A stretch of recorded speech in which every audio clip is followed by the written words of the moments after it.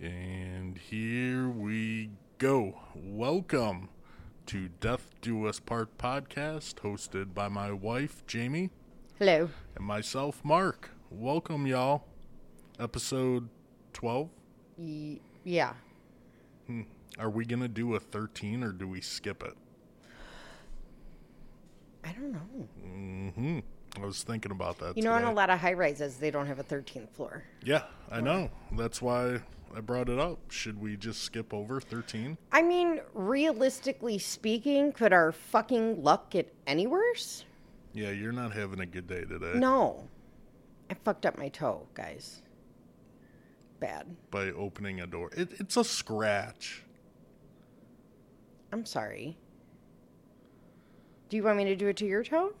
I can't feel my legs. Okay, so well then shut up. I can, and it fucking hurts. I gotta say, your resting bitch face is on point today. Dude, you should have seen it yesterday. Holy shit. I deserve a medal. I see it every day. No. I should get the medal fucking putting up with it. I deserve a medal for not making a fucking facial expression yesterday. Seriously. Steak dinner, something. I think I deserve the steak dinner. Why? Because I put up with your resting bitch face every day. Oh, what? Okay, but it's not like, it's just my face. It's not like directed at you. Well, can you do something with it? No. Then people might think I'm approachable. God only knows how that'll fucking work out. Ugh.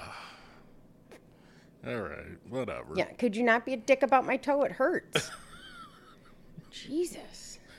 When you did it, I was about to laugh, but then... I would have fucking punched you. Yeah, you were in serious mode. Motherfucker, oh my God. Yeah, I thought my whole toe fell off. I did. I hate you right now. You were in full vape voice and... Oh my God, my toe. All of the skin is missing from my toe. All of it. Every bit of it. You're such a jerk. You love me. Whatever. What do you got for us? So this is Lola's request. Oh, okay. So I had to Google how to pronounce the word, and I'm probably still going to pronounce it wrong. What word? San Ysidro? Is that the town? Yeah. Oh. Well, kinda. It's a neighborhood in a town. It's a neighborhood in San Diego. Hang on. Okay. Let's just see. Hang on. Oh, are you doing the voice? San Ysidro. San Ysidro. San Ysidro? So San Ysidro. So this is the San Ysidro McDonald's Massacre. Where, California? Yeah. Okay. It's a neighborhood in San Diego, like Mount Greenwood in Chicago. Oh, okay. So just a disclaimer. It's pretty graphic. Yeah, it's pretty graphic. I think if people have been listening to a few episodes, they get... Well, that, and the word massacre might give it away, but... Yeah. Listener discretion advised. It's graphic. I don't want anybody to come back and say that they're now traumatized because of me. I mean, more people to say they're traumatized because of me. So, God, you're a dick today.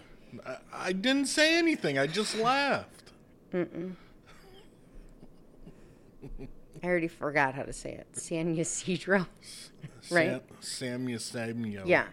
I will say, too, there are a lot of names in here that I'm probably going to butcher, so I apologize. Excellent. Yeah, I apologize in advance. Why can't they just be names like Mike and Ray? I think there is a Ray in here. Finkel? No, not Ray Finkel.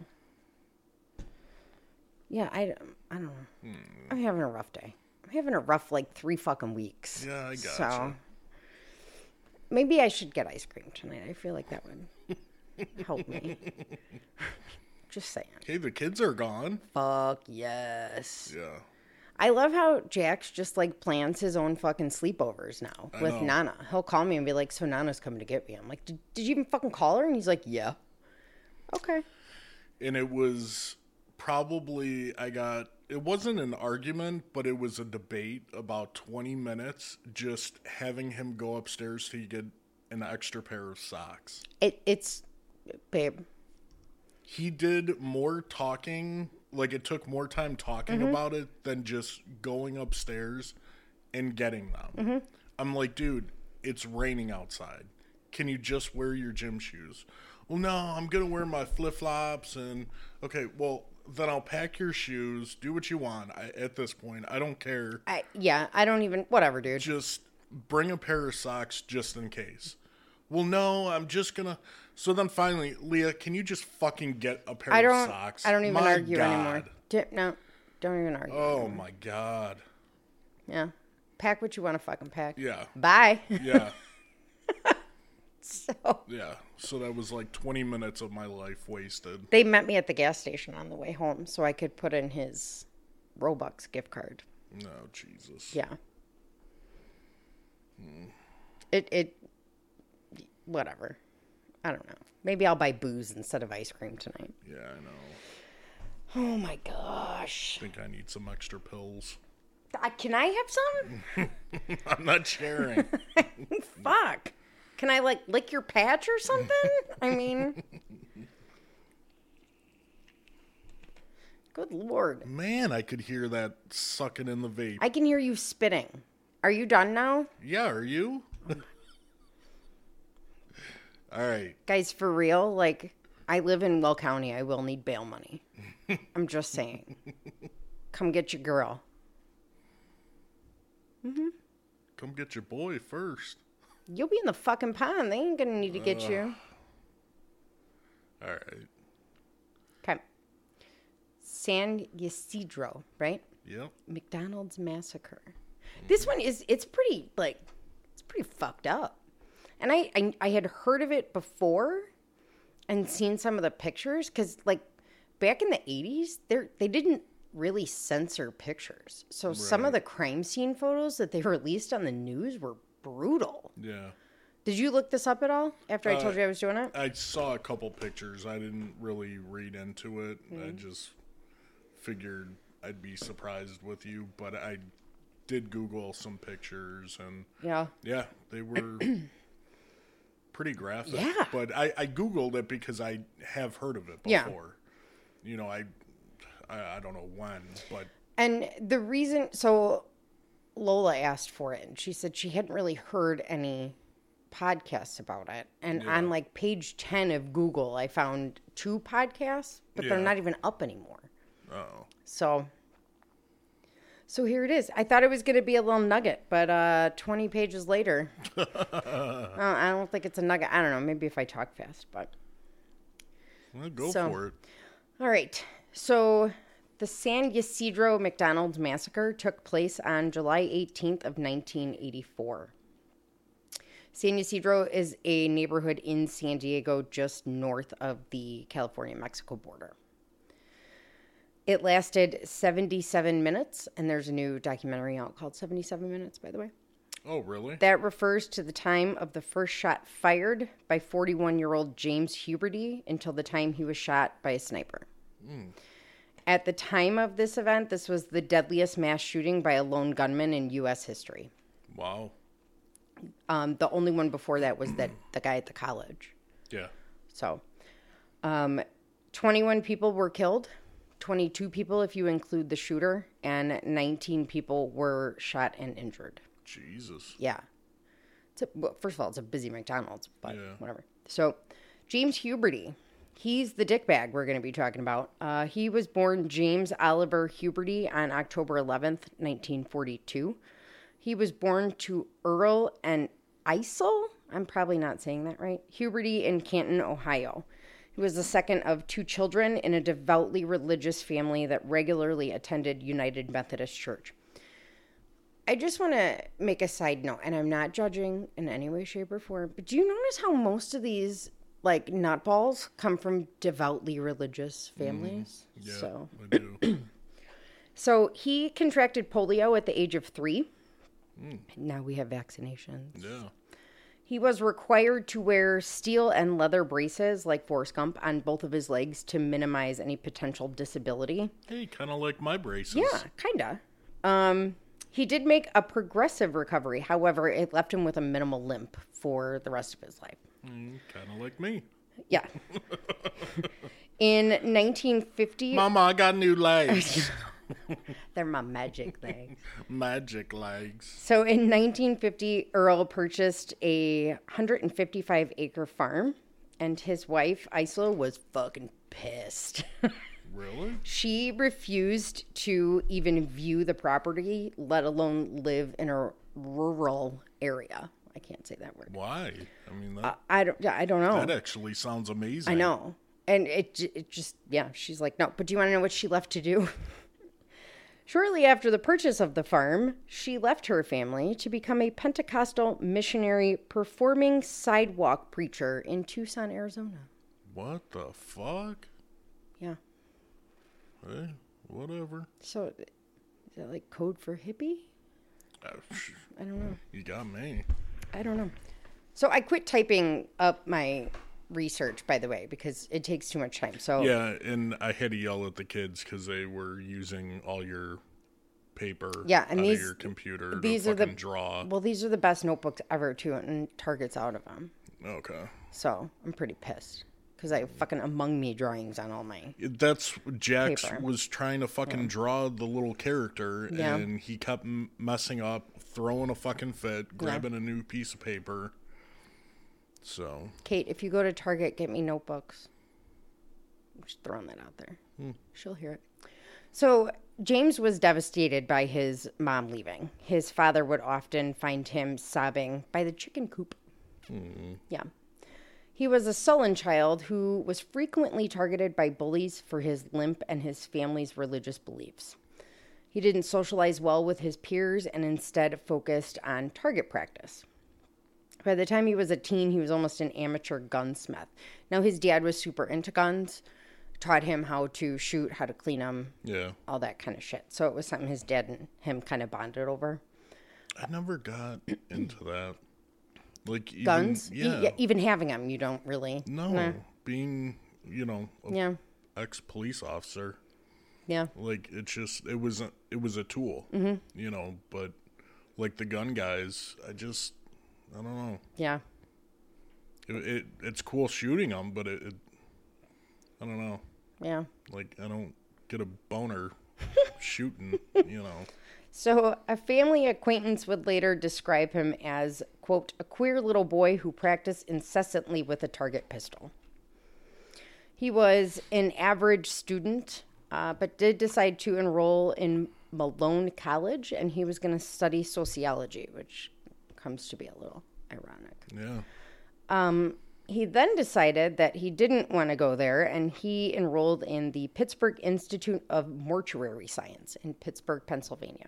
That's a big change. Yeah, and he graduated with honors in 1964, so he really liked it. Wow. He was issued a funeral director's license in 1964, and a year later he got his embalmer's license. In 1965, he married Etna Markland, who he met while he was at Malone College. Shortly after that, he was hired at a funeral home in Canton, Ohio. He was very proficient at embalming. However, he was kind of shitty with people. Just introverted, didn't really, wasn't very sympathetic, which you kind of have to be to work in a funeral home. Yeah. You can't be a douche. I don't want to talk bad about the people that worked at the morgue, but, like, every time I was there, like, I think that's just... How they are. That's how they are. Yeah. Like, not talkative, I would walk in, hey, what's going on? It's not like they have anybody to talk to all day, so maybe they're just used to being quiet.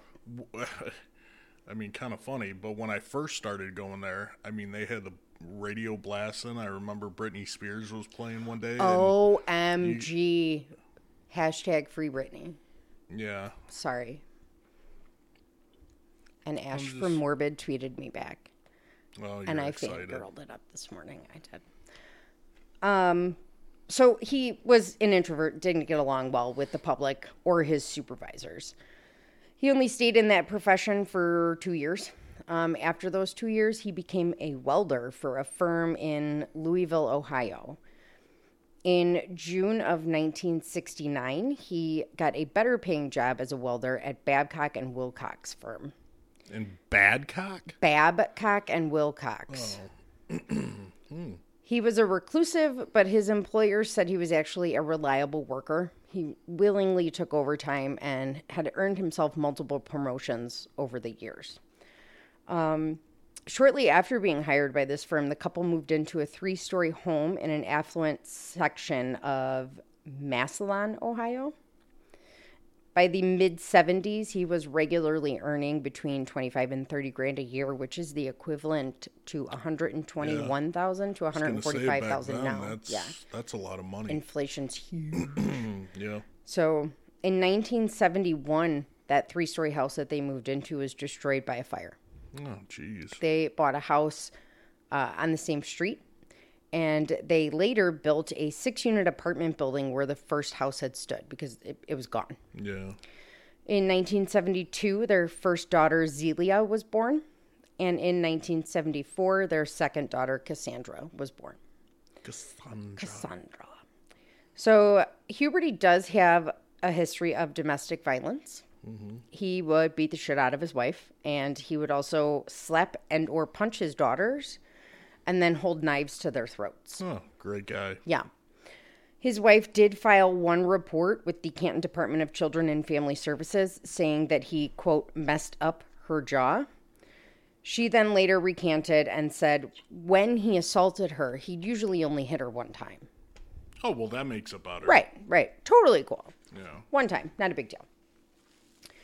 So in 1976, Aetna started making repeated attempts to get James into some form of counseling or therapy, hoping to alleviate his stress. He flat out refused. Yeah. Wouldn't go. Aetna took great efforts to minimize any possibility of agitating her husband, and she did this to pacify his temper, his anxiety, and his paranoia. So clearly there's a mental issue going on. Right. Like, the domestic violence is one thing, but when you throw in paranoia, you know? So she really tried to influence and control his behavior. My guess would be because she didn't want to get the shit kicked out of her. Right. So she, and I don't even know, I don't know, but she somehow got him to believe that she was able to read his future by reading tarot cards. And oddly enough, this would calm him down. Really? Yeah, he would follow the recommendations that she gave him, and he would be calm for days at a time. Do you believe in that stuff? Tarot cards? Yeah. Yeah, I think so. But she couldn't read them. She pretended. Oh, really? She got him to believe that she could do it. Yeah, she didn't know how to read them. She faked it. Good job. But it worked. So the neighbors thought he was a dickhead who was obsessed with firearms and was very paranoid, remembering every setback, insult, or general source of frustration, whether it was real or perceived. Yeah. He believed in, quote, paying my debts, good or bad, and it usually ended with the police being called. Although he had a few disorderly conduct charges, but no convictions. Yeah. The only real not even criminal record. He had a couple traffic violations. Yeah. That was really it. He was a conspiracy theorist and a self-proclaimed survivalist. He believed an escalation of the Cold War was inevitable and that Jimmy Carter and then Ronald Reagan were conspiring against him personally. He believed either an economic collapse or a nuclear war would cause a breakdown of society. So he's going a little fucking nuts here. Yeah. He felt the breakdown was fast approaching, and he prepared his house. He had ample reserve supplies of non-perishable foods and had numerous guns he felt he needed to defend his home during the coming apocalypse. So he's got like a bunker. Oh, yeah. His home was a bunker, like his whole home. A family acquaintance said that no matter where James was sitting or standing, he, quote, could just reach over and get a gun. Each firearm was loaded and all the safeties were disabled. Sounds like a great house to be in when he's beating the fuck out of you. In November of 1982, he was laid off from the welding firm that he worked at, Babcock and Wilcox. This caused him to become more despondent. He was very upset over the dire financial situation that they were in and felt inadequate because he was unable to support his family. Yeah. When he was notified of the company's closing, a coworker heard him say if he was unable to provide for his family, he would commit suicide and, quote, take everyone with him. Oh, boy. Shortly after being laid off, he started hearing voices. My guess would be he was hearing voices prior to and just didn't say anything because paranoia is part of that schizophrenia. Yeah. In early 1983, he put a loaded pistol to his head. His wife talked him out of it. He later said, "You should have let me shoot myself." In spring of 1983, they sold the apartment building for $115,000 after he was unable to find lasting employment. Shortly after that, him and one of the kids were in a car accident, which caused an exacerbation of his childhood neck pains from the polio and an occasional increasing nerve tremor of his hands and arms. In the summer of 1983, he applied for Mexico residency for him and his family. He believed that the money he earned from the sale of the apartment building would last longer in Mexico than America. Mm-hmm. He then sold his home for $12,000 cash in September, leaving the remainder of the $48,000 mortgage to be taken care of by the person who bought it. He told his acquaintances of his plans to move to Tijuana for employment opportunities and said, quote, "We're going to show them who's boss." He put most of his belongings in storage, but brought all the guns, all the ammo, and all the non-perishables. You can't forget that. You have 150 boxes of fucking canned beans. So neither the employment opportunities or his attitude got any better in Mexico. His wife and kids were adjusting well. He was not. I don't think he would have adjusted anywhere. Yeah. But he quickly regretted his decision to move. They ended up moving back to the United States within 3 months and relocated to San Ysidro, right? Yeah. Right? Okay. It's a largely poor district of San Diego, like I said, just north of the border. They rented a small apartment at Cottonwood Apartments. It was a large Mexican population, and he was very ignorant to his neighbors. April 12th of 1984, he completed a federally funded security guard training because that's a great fucking job for him. They don't vet these people. Well, probably back then, no. He was soon employed as a security guard with a firm in Chula Vista, and he was working at a condominium building. Within a month, his family was able to move into a bigger apartment on Averill Road and had all their shit from Ohio shipped to him. Mm-hmm. July 10th of 1984, he was fired for poor work performance and general physical instability. Yikes. So your bosses thought you were fucking crazy, too. Yeah. Hang on, I need a drink. Gulp, gulp, gulp, gulp, gulp, gulp, gulp. I wish there was booze in there.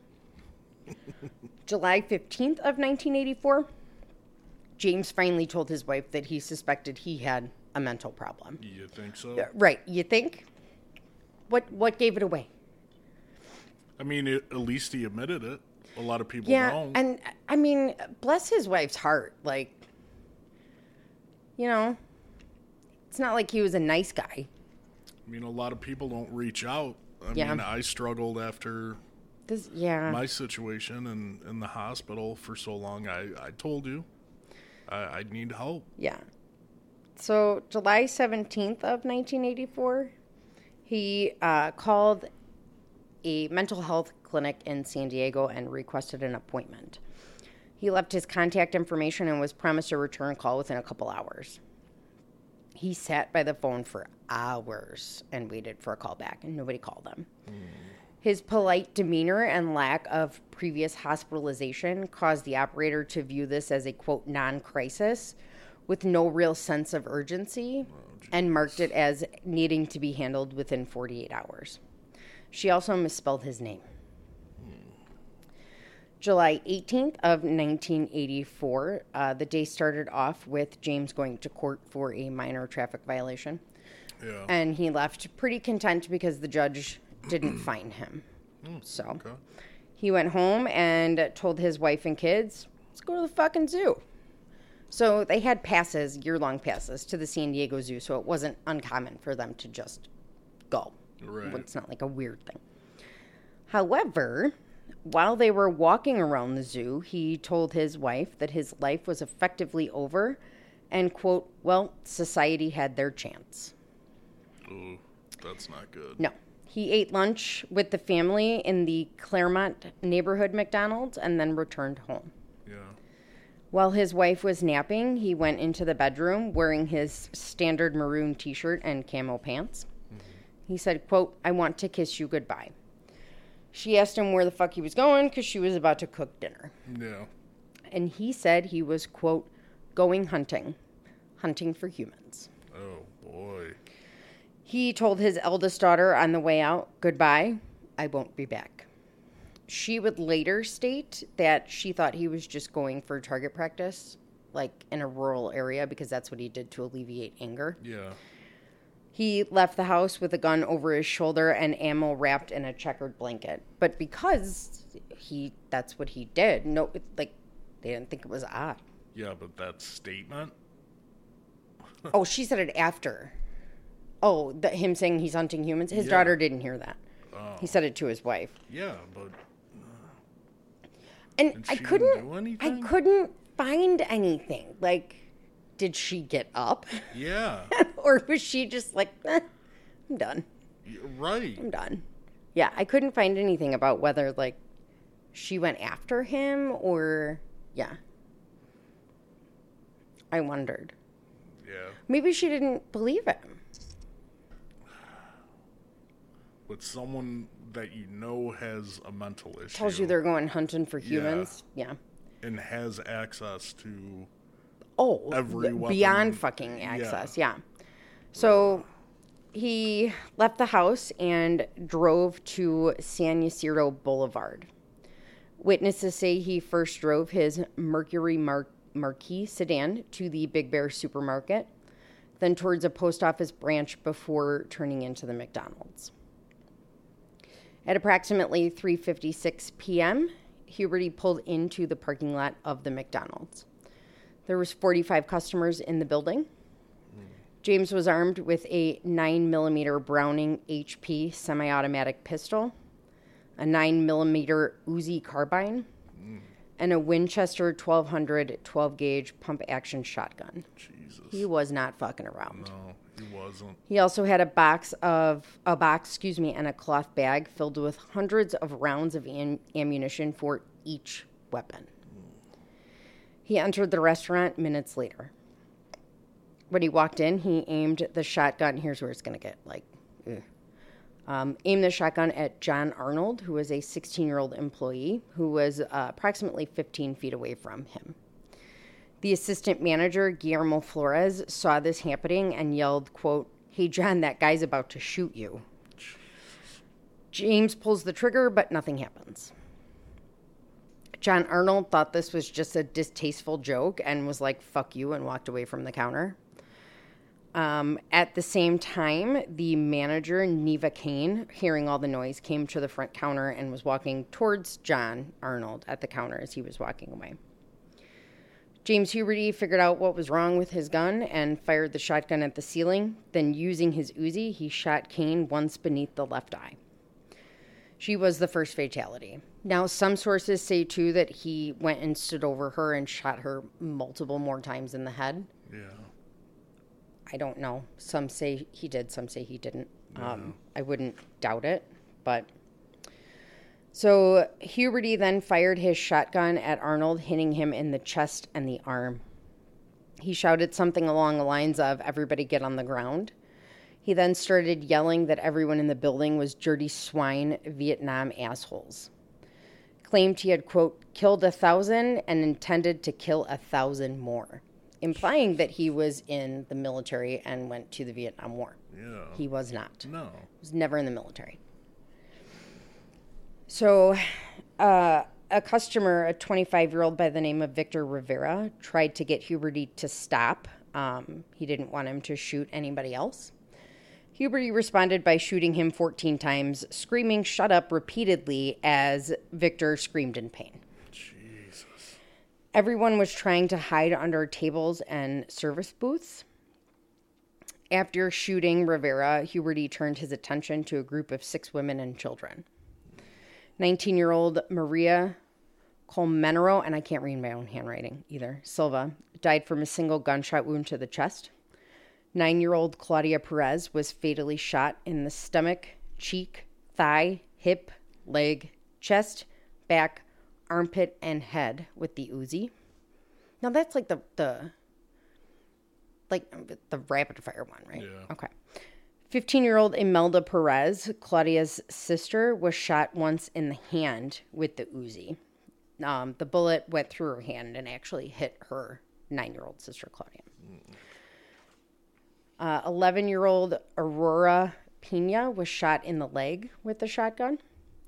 She was being shielded by her 18-year-old pregnant aunt, Jackie Reyes. Jesus. Huberty shot Jackie 48 times with the Uzi. My God. Jackie's 8-month-old son screamed next to his mother, and Huberty yelled at the child, then shot him in the back with a single shot from the pistol and killed the baby. Next was Lawrence Versluis, who was a 62-year-old man who was shot and killed, just getting ready to fucking retire after being a trucker for 30-something years, drinking his coffee. After that, he went after 31-year-old Blythe Reagan Herrera, who was shielding her 11-year-old son Mateo under a booth, while her husband Ronald shielded Mateo's 12-year-old friend Kevin Thomas under another booth directly across from them. Ronald was telling Kevin to not move. He was trying to, block him. Yeah. So Kevin was shot in the shoulder, arm, wrist, and left elbow, but none of these wounds were serious. Ronald Herrera was shot 6 times in the stomach, chest, arm, hip, shoulder, and head, but he survived. Wow. However, his wife, Blythe, and his son, Mateo, were both shot multiple times in the head, and neither one survived. Next was 24-year-old Guadalupe Del Rio, who was laying against a wall under a booth with her friends. They said her friends were shielding her. Yeah. 25-year-old Gloria Ramirez and 31-year-old Aradelcy Vargas. Guadalupe was shot several times, but was not seriously wounded. Gloria was somehow missed completely, thank God. Wow. Aradelcy was shot in the back of the head 1 time. She died the next day at the hospital. She was the only person that was fatally wounded that lived long enough to get transported to a hospital. Huberty then killed 45-year-old Hugo Velasquez Vargas with a single shot to the chest. The first of many emergency calls started coming in shortly after 4 p.m.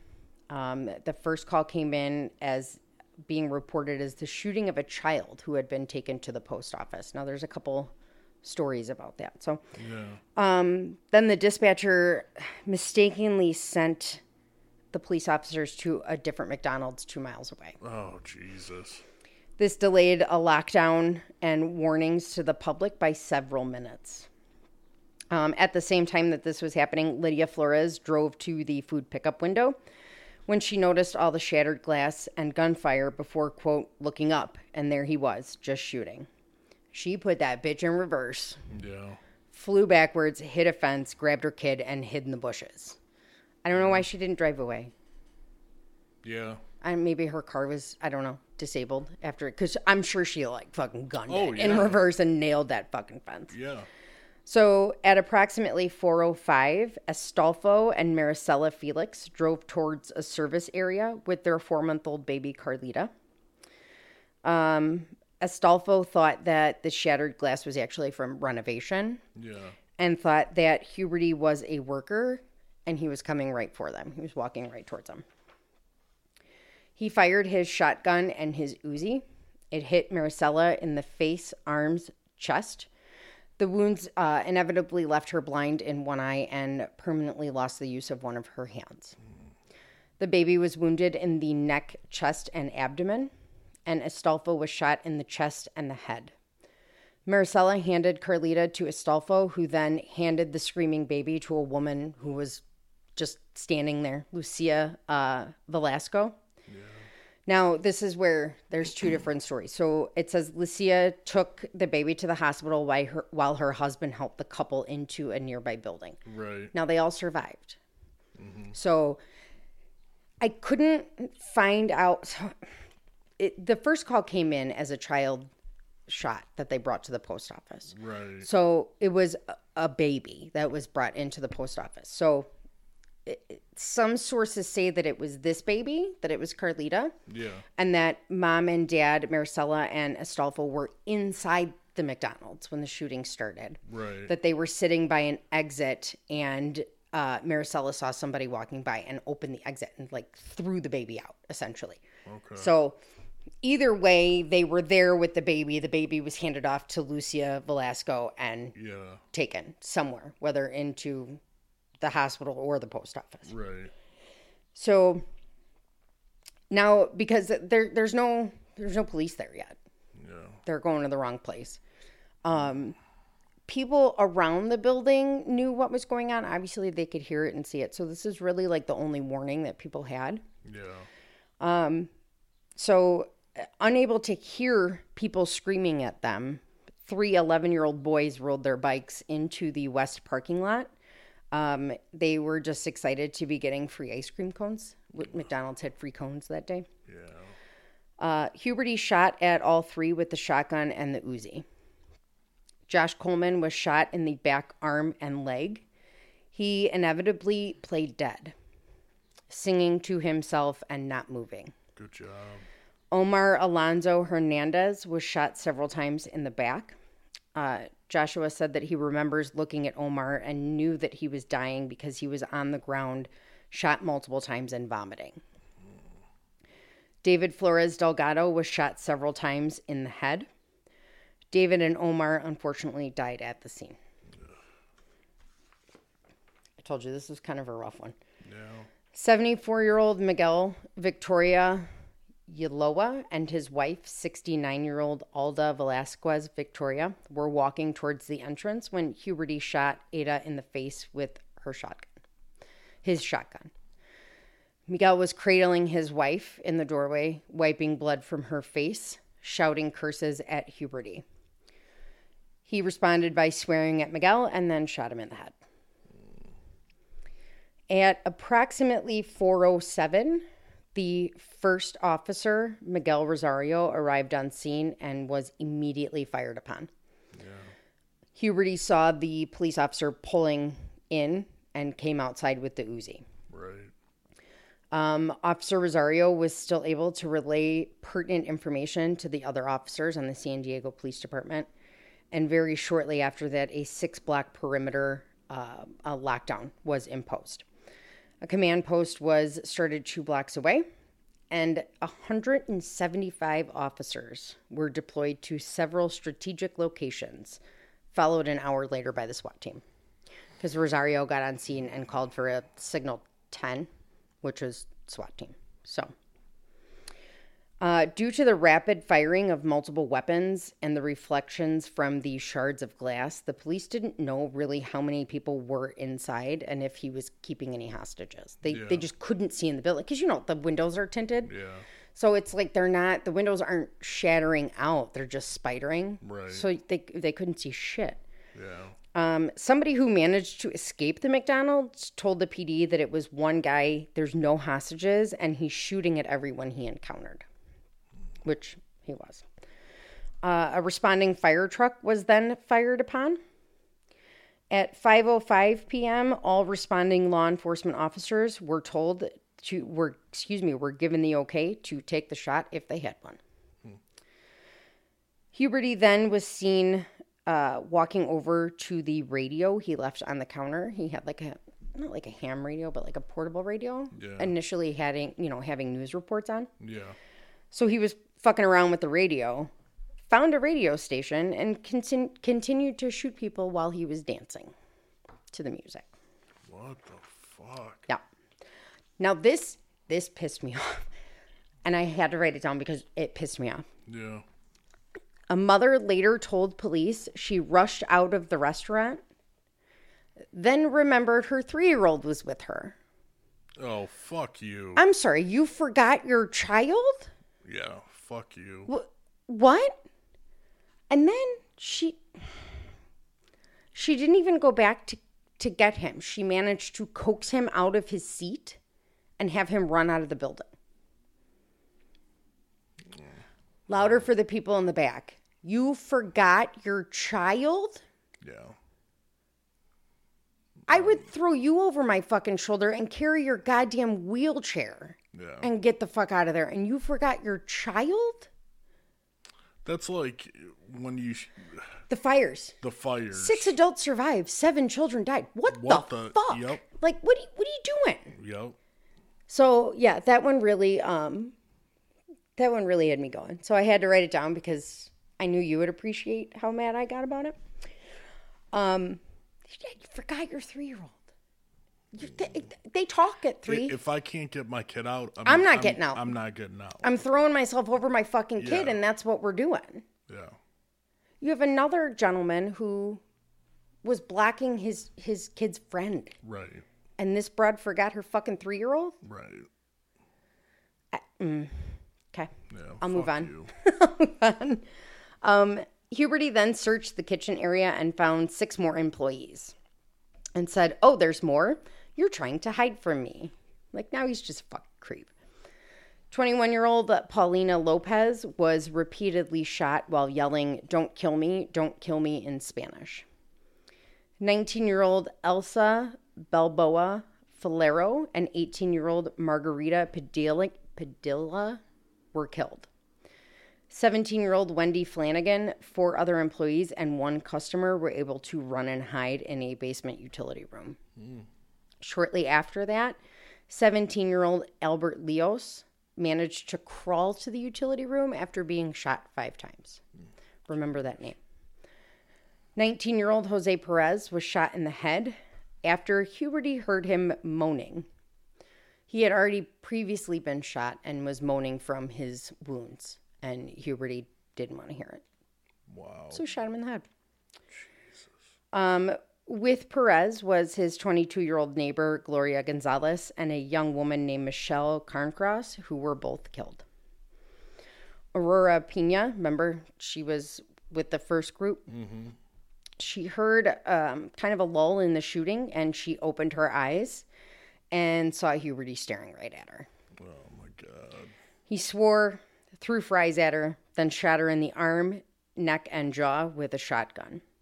She survived. She was hospitalized longer than any other survivor, but she fucking survived. Wow. At 5:17 p.m., 27-year-old Chuck Foster was positioned on the roof of the post office directly across from the McDonald's. Mm-hmm. He was a SWAT sniper and said, quote, "I never did see his face. The first time I was actually able to see Huberty, he was sitting on a counter in about the middle of the building. Then he got up and started walking toward the door, where we had a better view of him from the neck down. He stepped about 6 feet from the door, so I took the shot. He dropped the Uzi and was thrown back a few feet. This shot was fired from approximately 35 yards away and hit Huberty in his chest, severing his aorta, and exited through his spine, leaving a 1-inch square wound on his back and killing him almost instantly. Good deal. Good fucking shot. Foster then relayed this to the other officers, but remained focused on Huberty. Obviously, we know that, you know. Yeah. Police, again, still not being able to see inside. They were uncertain as to whether or not the sole gunman was dead. Yeah. They entered about a minute later and got confirmation from a wounded girl that Huberty was the offender. One of them walked in, saw her moving, looked at her and said, "Is he the guy?" And she shook her head yes. Yeah. So it was apparent that several of the wounded people attempted to treat their own wounds and the wounds of others with napkins, because that's all they had. So of all the fatalities, 13 people died from gunshot wounds to the head. 7 people died from gunshot wounds to the chest, and the 1 baby died from the shot to the back. Witnesses stated that Huberty would yell at or insult every person before shooting them, and at one point said that he himself didn't deserve to live, but that he was taking care of that matter. Yeah. Initially, the San Diego police said that Huberty had shot everybody within minutes of being there, and these survivors were like, no, dude shot continuously for 40 minutes. Yeah. So he was, shooting and killing people and then continuing to shoot the people he assumed were dead. Right. So that's multiple people were shot multiple times because he just was running around, you know. Yeah. There was 257 spent shell casings just in the building. One person. The day after the shooting, Huberty's father was interviewed and was devastated. Absolutely fucking devastated. Yeah. Why do I have an asterisk right there? I'll figure it out. He said that, quote, yesterday was the worst day of my life. I feel so sorry for those people, while he was weeping. I have an asterisk for some... Hang on, I gotta find my asterisk. Nope, I don't know. Whatever. If I find it, I'll read it. The McDonald's actually nationwide temporarily suspended all of their radio and TV advertisements. Yeah. And in an act of solidarity, so did Burger King. Wow. Yeah. John Huberty was cremated on July 23rd, 1984, with no official service. Good. He should. Fuckface. Yeah. Etna, his wife, and his daughters received death threats daily and ended up having to relocate 3 different times. Several officers were showing signs of PTSD. PTSD wasn't really a thing then. They didn't really diagnose it with them then, but clear symptoms of it. Night terrors, insomnia. Your Tuesday, pretty much. August 2nd of 1984, the San Diego police chief, William Colander, held a press conference to disclose the results of the department's inquiry into the shooting because people were fucking pissed that they didn't go inside the building right away. Yeah. The internal inquiry found that the SWAT team was delayed by rush hour traffic, but other than that, the police acted appropriately. Yeah. He stated that... they were dispatched to the wrong fucking McDonald's. And here's the thing, the guy didn't... They couldn't see. So... Yeah. It's almost like the Blue Canary theory. Or do you want them to run in and have this guy take them out as they're running in, and now you have no police officers? It's so... It's hard to explain to people who don't get it. Yeah. It's so easy for people like regular civilians to Monday morning quarterback, especially like what's going on now with like the videos, that are, the recordings of the police on TV. Right. You're seeing one side of it. Yeah. And if you're not in a situation like that, if you haven't fought for your life, shut the fuck up. Yeah. Shut up. And this guy had a Kevlar piercing ammunition in, huge fucking weapons. Yeah. So if the police go in and then they're shot, who the fuck is a crackhead is gonna come save you? So that's why I love like this big debate defunding the police and let's put mental health professionals on scene. Do you know how fucking bad that would go? The other thing too that I think a lot of people don't realize, and we've talked about this a lot. As much as we give each other shit, without PD, you're not getting EMS. Exactly. We're not coming in. Exactly. We have to go to every single call you go to. Think about defunding the police. And how many went fucking bad? Mm-hmm. Quickly. On a call that you wouldn't think would go bad. You know what I mean? How about the call when you fucking walked in for the psych eval and I'm on top of the guy with my partner. Because it fighting wasn't for just our- a psyche down. Yeah. Fighting for our fucking lives, tasing him, Right. doing nothing, and him overpowering Right. us. Or when I went on a full arrest and I had the daughter jump on my back, physically Yeah. jump on my back Yeah, to but- try and pull me off. Send in a fucking counselor. Right. So fuck you. And most EMS personnel feel the same way. Like, as much as we're like, oh, seems secure, Yeah. we're not going in without you guys. Exactly. Fuck that. Exactly. You know, I want to come home. So a lot of people don't realize that with one of us comes the other. No. We come together. So, but this police chief did say that any suggestion for the police that they should have stormed the restaurant is, quote, ludicrous.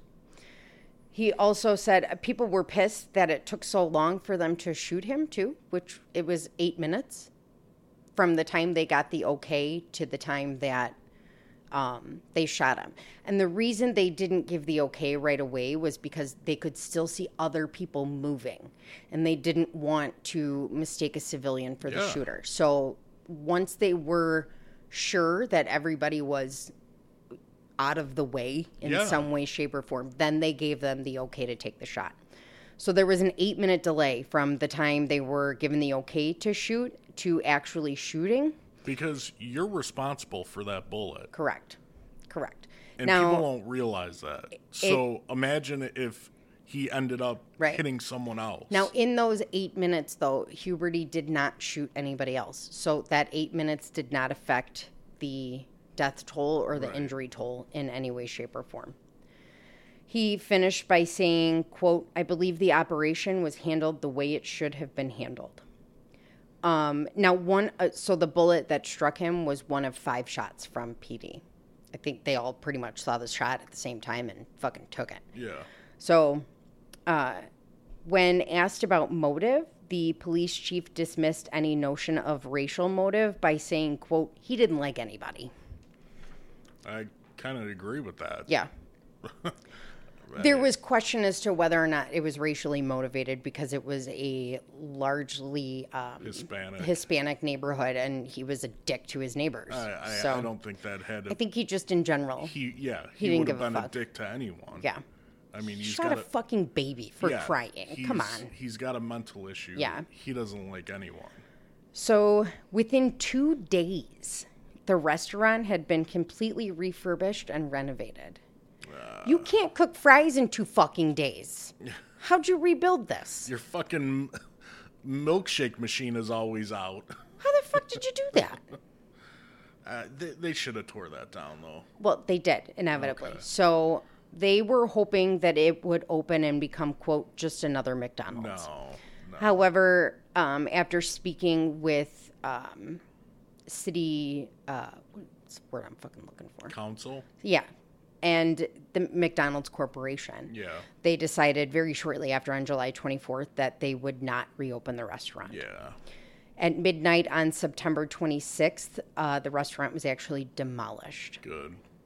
Following the demolition, McDonald's donated the ground to the city as long as they agreed to not put another restaurant there. No, it should be a memorial. Babe, you're so smart. February of... And I got a brain injury. I know. In February of 1988, the land was sold to Southwestern College for $136,000 with the agreement that a 300-square-foot area in front of the campus was to be set aside for a permanent memorial to the 21 people who died. Nice. McDonald's constructed a new restaurant 2 blocks away.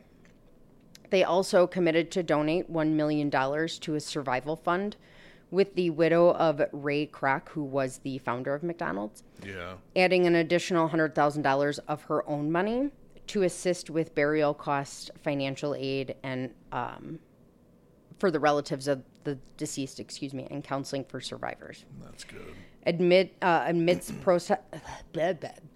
Process? My toe hurts. I can't focus. Among protests from residents and some donors, Etna Huberty was actually the first one to receive a payout. Now, there's a reason for that.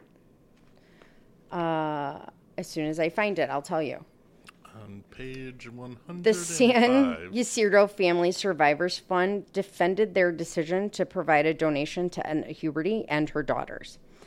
Author and donor Norman Cousins stipulated that a percentage of his donation would be given to them because they were also victims. Yeah. They were. They were. You know, you can't really fucking blame them. So on December 13th, 1990, a permanent memorial designed by a former Southwestern College student, Robert Valdez, was unveiled at 460 West San Ysidro Boulevard. It was made of 21 hexagons made of white marble.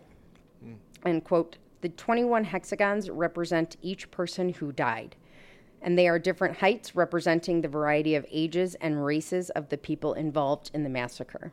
They are bonded together in the hopes that the community, in a tragedy like this, will stick together like they did. It's actually a really cool memorial. Yeah. If you look at it. I'll have to check that out. In 1986, Edna Huberty files suit against McDonald's and Babcock and Wilcox, seeking $5 million in damages. She asserted that the murder spree, this one almost made me giggle, was triggered by a combination of poor diet. Her and James would eat at McDonald's almost daily.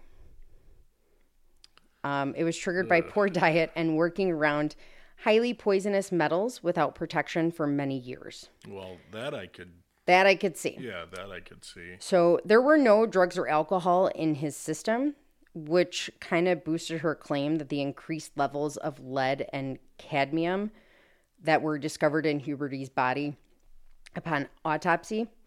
So he did. He did have increased levels of lead and cadmium.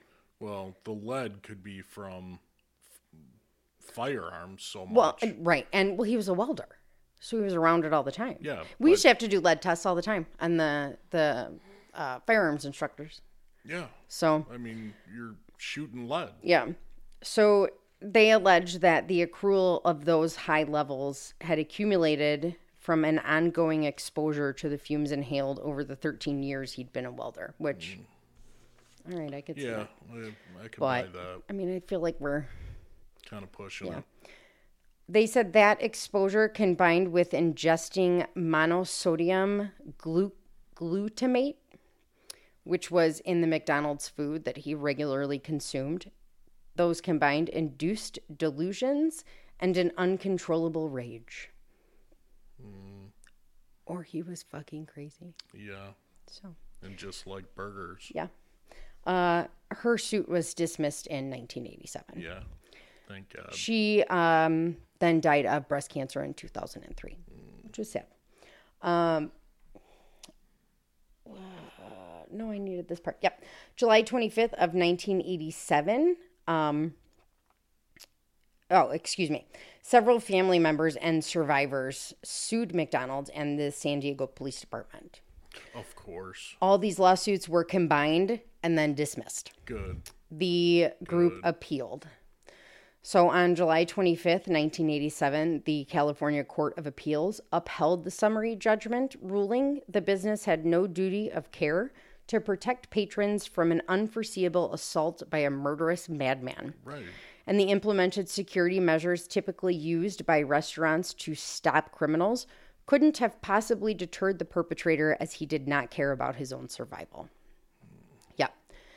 PD also... of course they're getting sued. Right. PD was also exonerated with the appellate panel ruling, quote, in view of the sheer horror of the ordeal, it is difficult to imagine anything the police could have done or failed to do which would have made the risk any greater than that to which the victims were exposed before police arrived.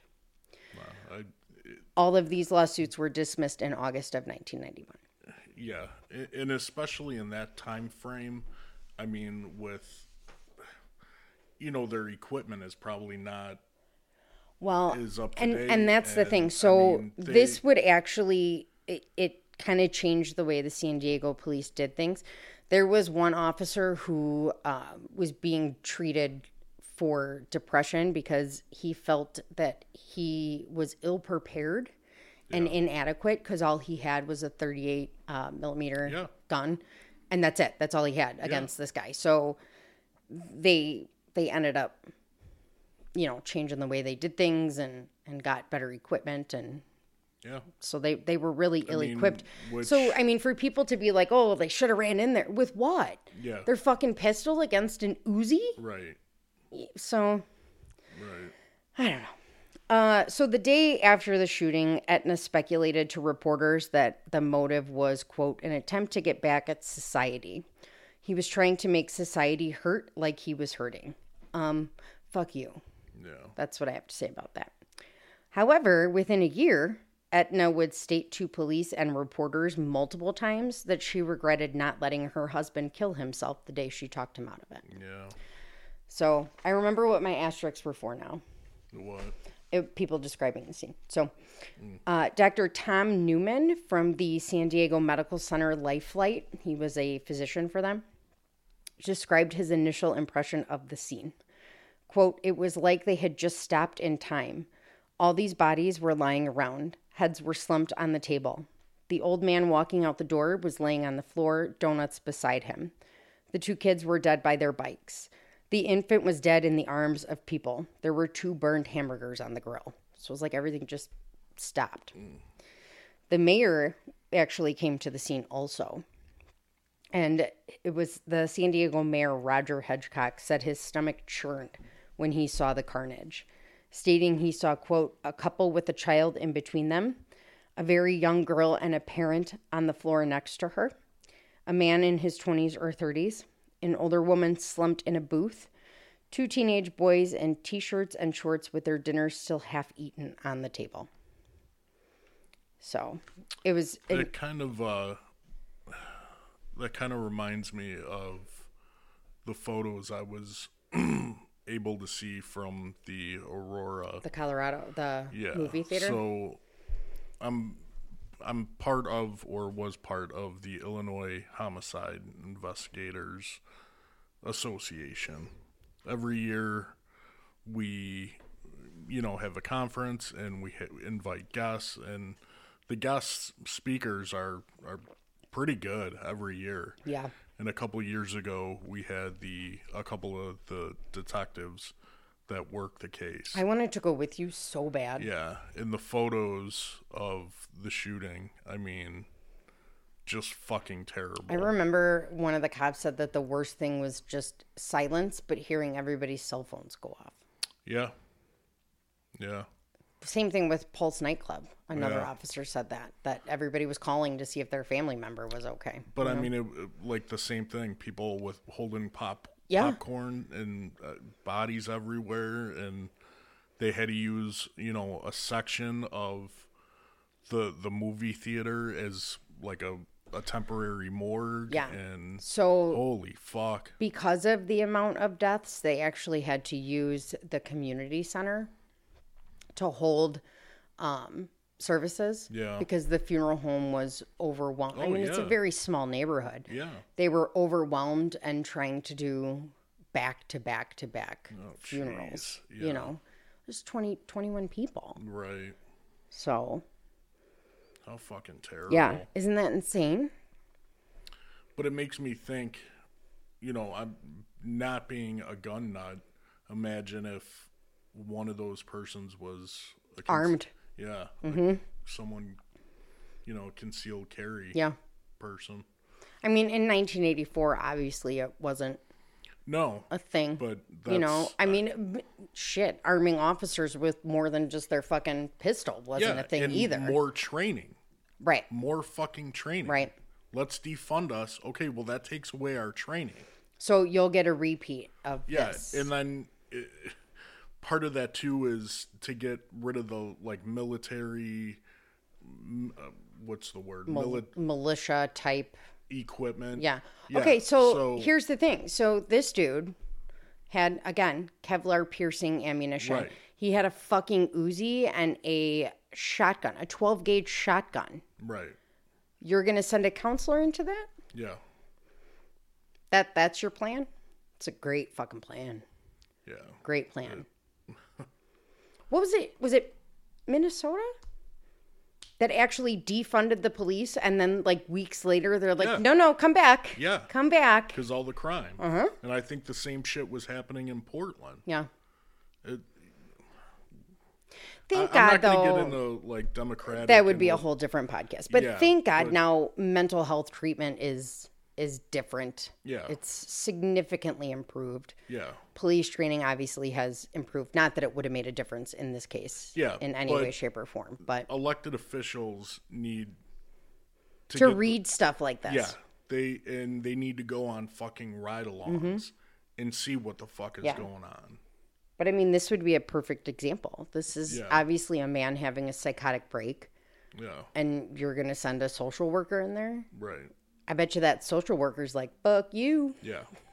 Right. Not doing it. You first. Yep. I will hold the door. So, yeah, this one was a lot of carnage. And I mean, even if you're not a gun person and don't want to conceal carry, Pray to God the guy next to you is. that and at least learn how to do a fucking tourniquet. Mm-hmm. You know, I mean, Illinois is trying to get the fucking police out of the schools, which is the worst fucking idea. So at least, I mean, I showed Leah how to, Right. you know, I showed our 14-year-old how to do a fucking tourniquet. Yeah, we did. This might be more important than having a gun. We're also in the day and age where, I mean, we played sound of bullets hitting concrete and bullets hitting brick so the kids could know what it sounded like in case they heard that. Yeah. Like, that's the fucked up world we live in. Right.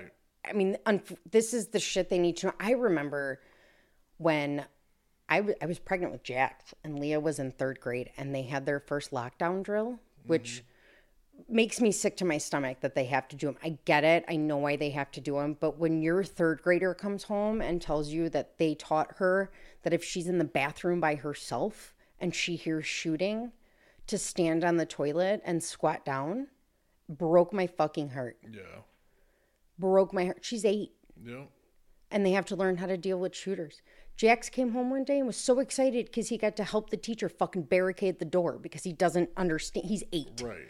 He doesn't understand what that means. But Illinois is getting police out. That's insane. Fucking idiots. Yeah. So this one was a bloody one. Yeah. Lola, just for you. I hope I found enough information for you. Yeah, that was a lot. So there was a lot of contradicting information. Really? Yeah. In like news reports versus, I know this is terrible, Wikipedia. Wikipedia, though, is where it's fucking at. And Murderpedia, yeah, those are where it's at. Those are some great sites. But a lot of conflicting stories about just like minor ones, like the one about the baby. The one she was handed out the door. Either way, thank God she was okay. Right. But there's not many recent articles. A lot of them are from within days of the massacre happening. Right. So, but yeah, this is definitely one you don't hear about very often. No, and I heard about it before, but I never researched it. But If you can you put like a couple extra pictures up on Instagram so people can see them? yeah, for sure. Because they'll be good. For sure. Yeah. So I thought that one was going to be a nugget, but I kept reading.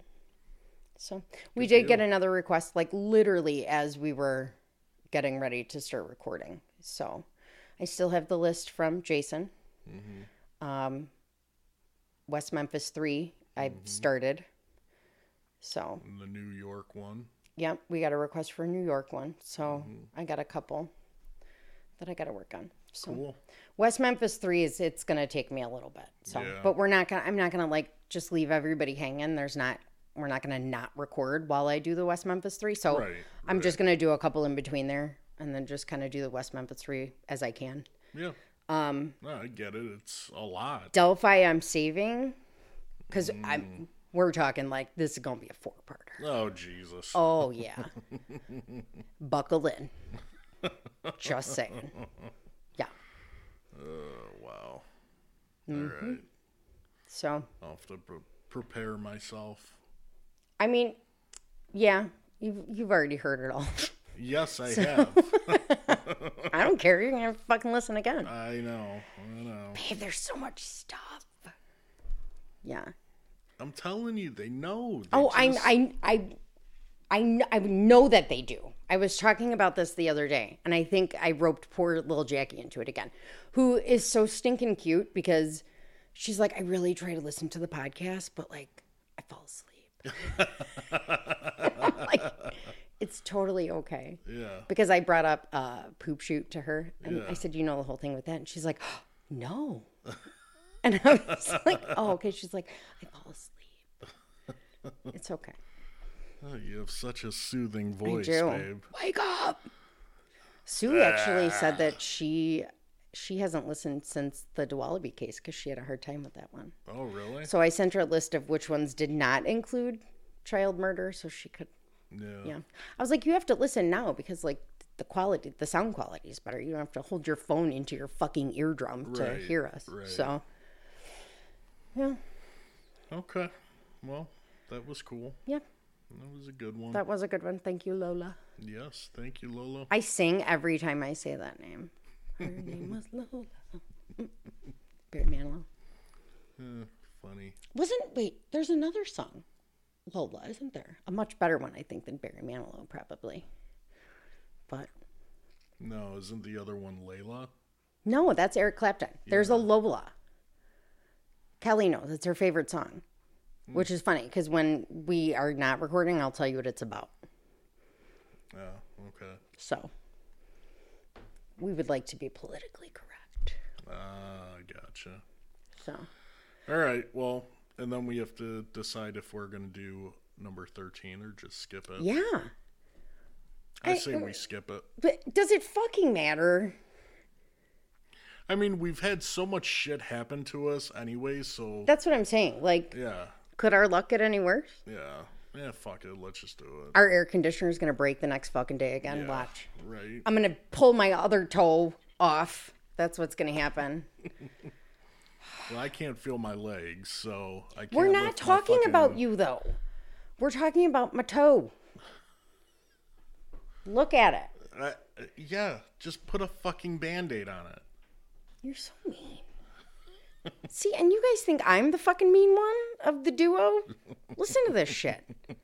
He doesn't give a fuck about my toe. I love you. No, you don't. If you did, you would care about my toe.